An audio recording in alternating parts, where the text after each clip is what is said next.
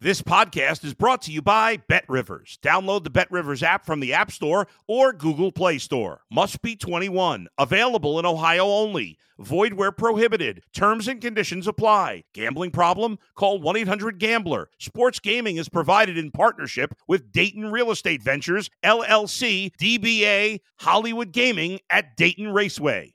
If you're a tennis fan, you'll love Betting Weekly Game Bet Match on the BetRivers Network. Whether you're a bettor or just love tennis, you'll enjoy the in-depth analysis each week of the tennis calendar. Subscribe to Game Bet Match today from your favorite podcast provider. It's the Mike Francesa Podcast on the BetRivers Network. Hello again, everybody, and welcome to the Mike Francesa Podcast, brought to you by BetRivers. Remember, for all of your wagering needs, it's BetRivers in New York and New Jersey. Play Sugar House in Connecticut. So remember that as we get ready for round 2 of the draft. I know everyone was excited that it was in Kansas City. They definitely drew a big crowd. I can live without all the presentation that the NFL thinks they need to do on the draft. The draft is big enough and is anticipated enough and is coveted enough that just having the picks are enough. You don't need to put on a sideshow. They've turned the thing into a festival. I mean, it really is a little ridiculous. But that aside, were there surprises? I guess there's surprise that Will Levis is on the board, especially since a lot of people. Now, Mr. T yesterday was very right about Houston. They did get Anderson, which is what I thought they were after, but they also got the quarterback, which he said they would take. So they going and doing what they did and winding up with 2 and 3 is very rare and pretty dramatic and not bad. You know, if you really have a conviction, that's pretty well done. If they were a winning team, they would be lauded like crazy for doing that. No one's going to give them credit because of who they are. But the bottom line is that was a dramatic move that they pulled yesterday to go out and get 2 and then 3. I don't remember seeing that before. And they wind up, the Colts do with Richardson, not Levis, leaves Levis on the board, and he winds up still being on the board as we start the second round. So everyone, when you start the second round, it's almost like the draft, the way they have it structured now. Instead of it starting right afterwards where no one has time, you now have so much time to prepare. And also look at, hey, this guy is there. This is what you get a lot of in this draft, especially with the next 5 picks. This guy, I can't believe this guy is on the board. And then you see which team is going to trade up to get him. Is there somebody out there that wants a quarterback and is either going to go for Levis or go for Hooker at quarterback and say, hey, I can't believe the quarterback's still on the board. Boom, I'm going to make my move here. I'm going to make my trade here and move up. Steelers start the round at 32. Jets have 43. And you know that the player I touted, Mike Mayer, is still on the board. Now, why is he still on the board? He's on the board because the NFL is completely slaves to the triangle numbers. And I told you he did not run fast at the combine. He did not run fast. So when you don't run fast, you get a bad check mark. There's no question. That hurts you a lot.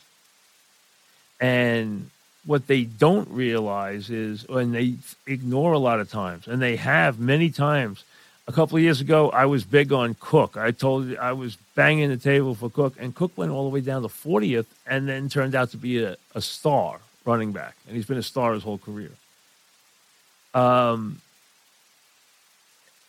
Smith went late in the first round despite incredible productivity because they did not believe he had all the requisite athletic numbers that rang the bell. And you'll hear about Mayer, he's not an elite athlete. Nonsense. This guy is a 3-down football player. I've watched him a lot. This guy is 6'4", 265.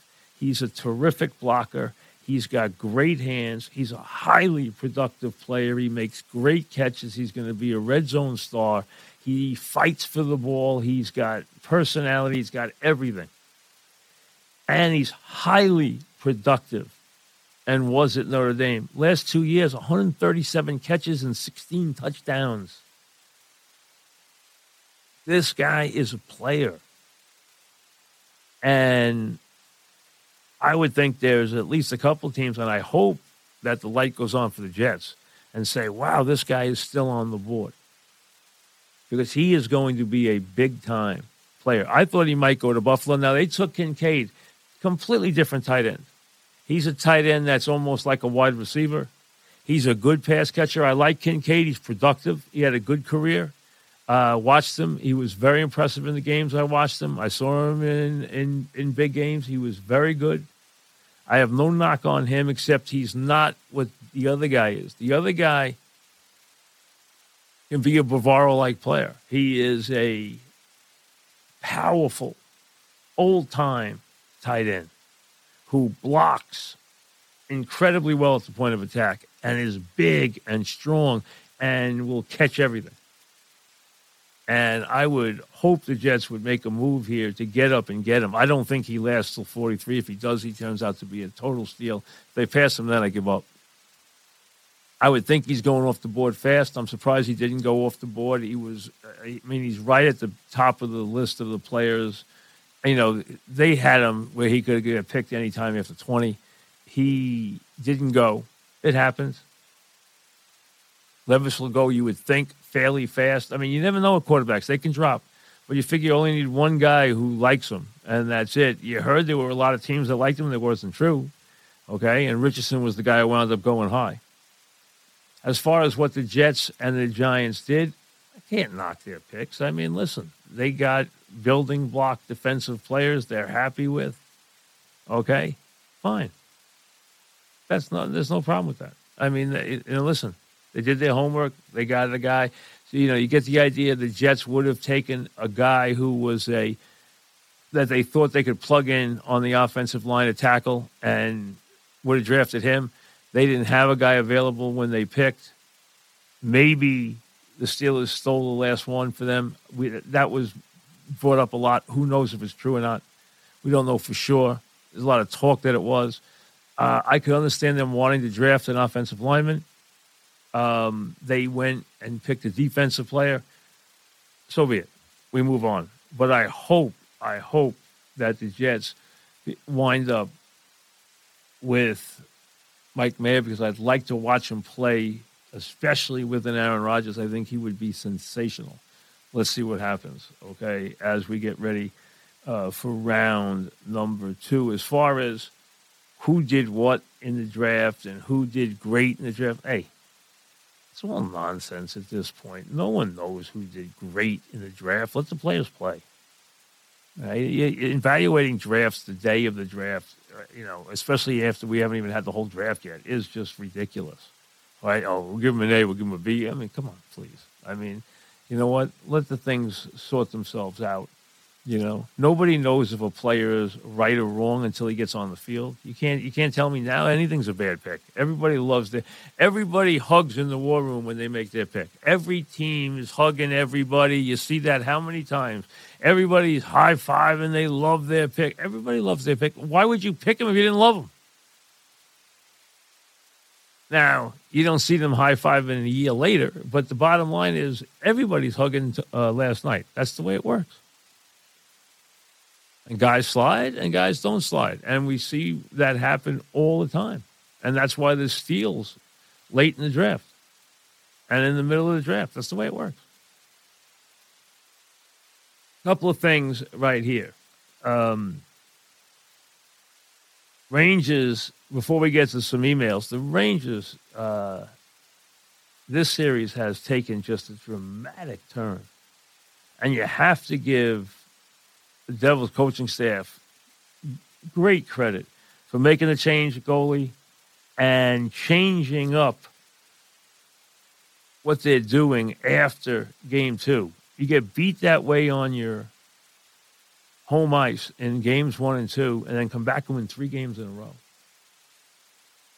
Very impressive. And the Rangers now, they are up against it. Everyone wants to compare it to, the Rangers and their comebacks last year, except, they didn't win the first 2 games on the road and then go home and lose 2 games and then lose game 5. That's the Rangers now. You have to be worried about them attacking this goalie who has turned away almost everything they've shot at him. And, Rangers have done nothing the last 3 games offensively. And they got a lot of work to do now. Now, the one thing that's a positive here is this home ice means nothing in the series. That has been shattered and shattered and shattered. So we know that the Devils can win at the Garden. We know the Rangers can win at the Prudential Center. We know that. That's already been proven in the series. There's no, when you get those series where home ice or home court stands up every game, by the time you get to 6 and 7, it's pretty much there that it's going to stand up. And it usually stands up very strong in Game 7 when that happens. But that's not the case in this series. Home ice has been shattered and shattered and shattered and shattered. So there's no advantage here in either place. And I don't think one will now develop in Game 6. So what you have to do is basically find a way to get to Game 7. But they have a lot of momentum to turn around, and they better do it in a hurry. And it would be nice if they got the first goal in Game 6, because otherwise, boy, the Devils, who are right now, they are very much on a roll in this series after a very, very rocky first 2 games. And it's going to be interesting to see. And I'm sure Ranger fans are just stunned with what's happened in this series. Doesn't mean you give up. You don't give up. Of course you don't give up. I mean, it's Game 6. You don't give up in Game 6. You've already won a couple times in the series. So, you believe in your heart you can win. But you got a lot of work to do. A lot of work to do for this season not to end. That's all there is to it. The Knicks and the Heat, I will do a preview that'll be up either late tomorrow or early Sunday morning. The thing that jumps out is, how do you contain the absolute extraordinary play of Butler? And it's a fascinating matchup, because the Knicks, especially with Grimes hurt, the Knicks are going to put heart on Butler, and they're both going to play very major minutes. And the advantage for Hart is he doesn't have to score, but the question is, can he just? No one's going to hold Butler to a couple of points, but the question is, can he keep him from getting 40 and getting 50 as he did in the Milwaukee series, and just completely taking over the game and completely taking command of the series, as he did in an extraordinary fashion? Jimmy Butler is a tremendous playoff player. He is an absolute force. And it's going to be fascinating to see. Hart is a perfect matchup as far as going after him defensively. Let's see how it works out. Let's see how much that works out. Let's see if they try to play him straight up, which I would in the beginning. Until it doesn't work, I would absolutely let Hart play him and see where that takes you. And make sure you handle the Heat on the 3 line everywhere else, because they can hurt you on that 3 line. And if you have to do different things to get the ball, obviously down the stretch, all logic is you're going to do whatever you can to make sure Butler doesn't beat you.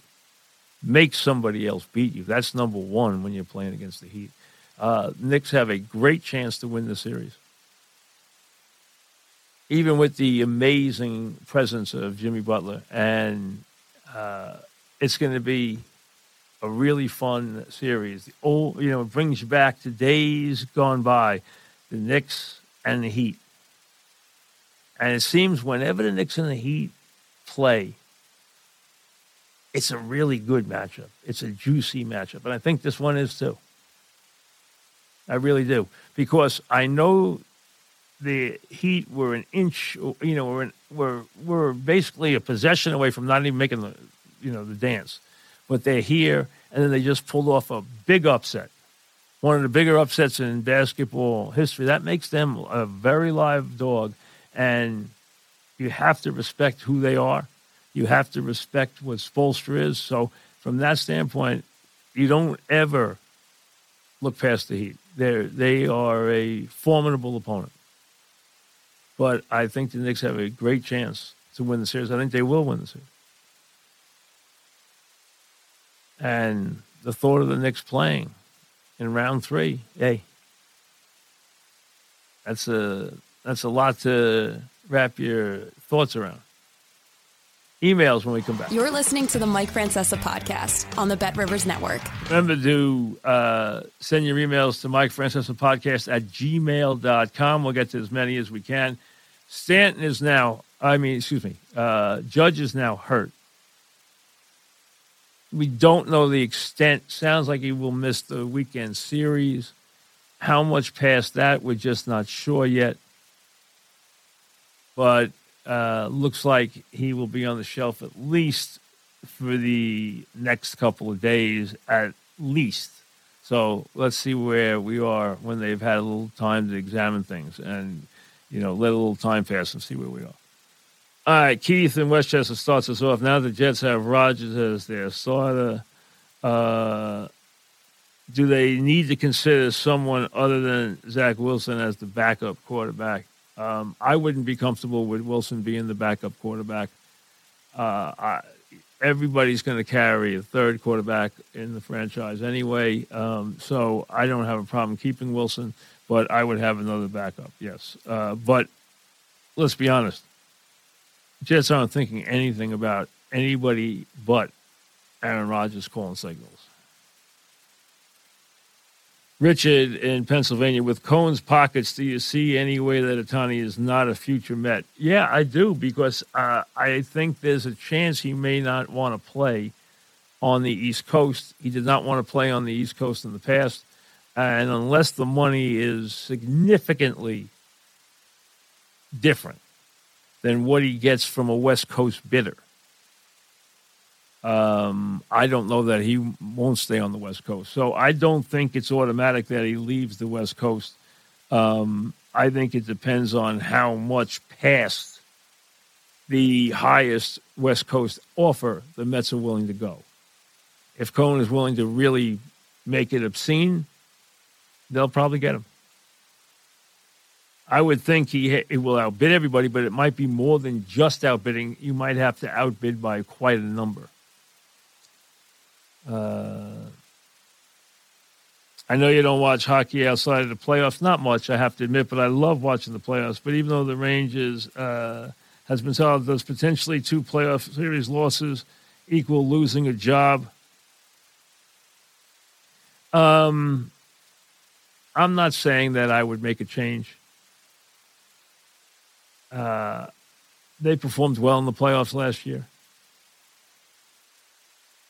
Things were looking good early in this series. This series, I think, would be very hard for them to take after winning the first 2 games the way they did. I think it would be a stunning defeat. I think everybody thought that they were just in an overwhelming position. Why wouldn't you? Winning the first 2 games on the road and then going home, and winning the way they did. I don't think automatically they would make a change. No, I agree. You need some stability. You can't keep changing coaches. So I would not think that is in the offing. Pete in Connecticut, Alonso looks like a man on a mission after what Judge did to take the spotlight last season. Does being a Met hurt his stardom in New York? Absolutely not. I don't think that matters in the least. Now, is there something about being the star of the Yankees? Yes. Are the Yankees the biggest franchise in baseball? Yes. They will always be that. But there is plenty of room. I mean, you couldn't have been a bigger star than Mike Piazza in this town. And Alonso, if he continues to hit home runs the way he is and drive in meaningful runs the way he is, don't worry. There's plenty of room for him to be a major, major, major force in this town. I don't think there's any question. Now, Judge is there. He's earned that. But I don't think there's any question that Alonso will be a very, very prominent person in the galaxy in New York. I don't think it hurts him at all. John in Jersey, does winning the first series against the Cavs and having Brunson locked up quickly and RJ still growing make the Knicks a real contender?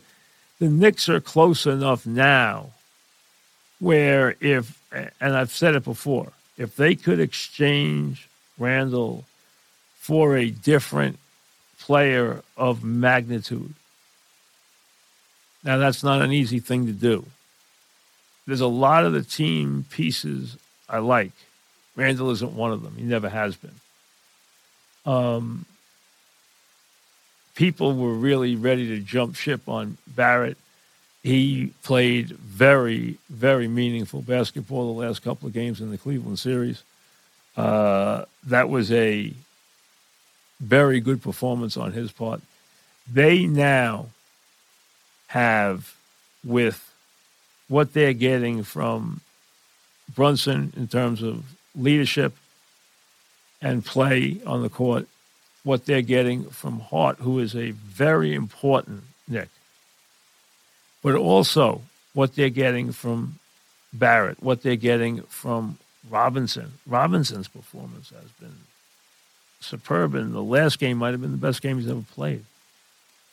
And both ends of the floor, his defense, his ability to change shots and protect the rim, his rebounding on both rims,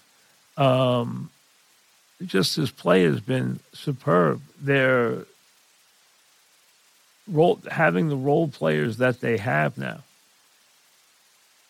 and adding in Grimes, and even getting play at Hartenstein and Toppin. Yes, you like a lot where they're headed right now. They are still missing that second piece, that other piece to go with Brunson. And you'd like the guy to be equal to or a little better than Brunson, but because Brunson's not a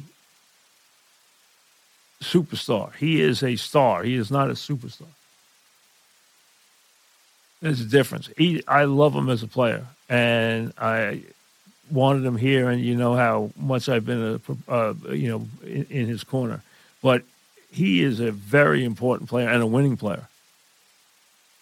But if you could have a guy as good or better, then you're really in business. Randall's not the guy. We know that.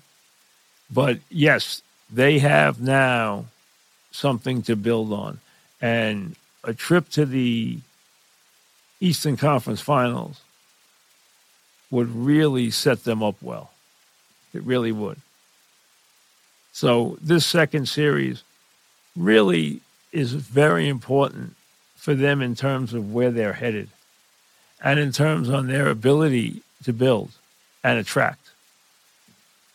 Because, hey, everyone has to like what they see.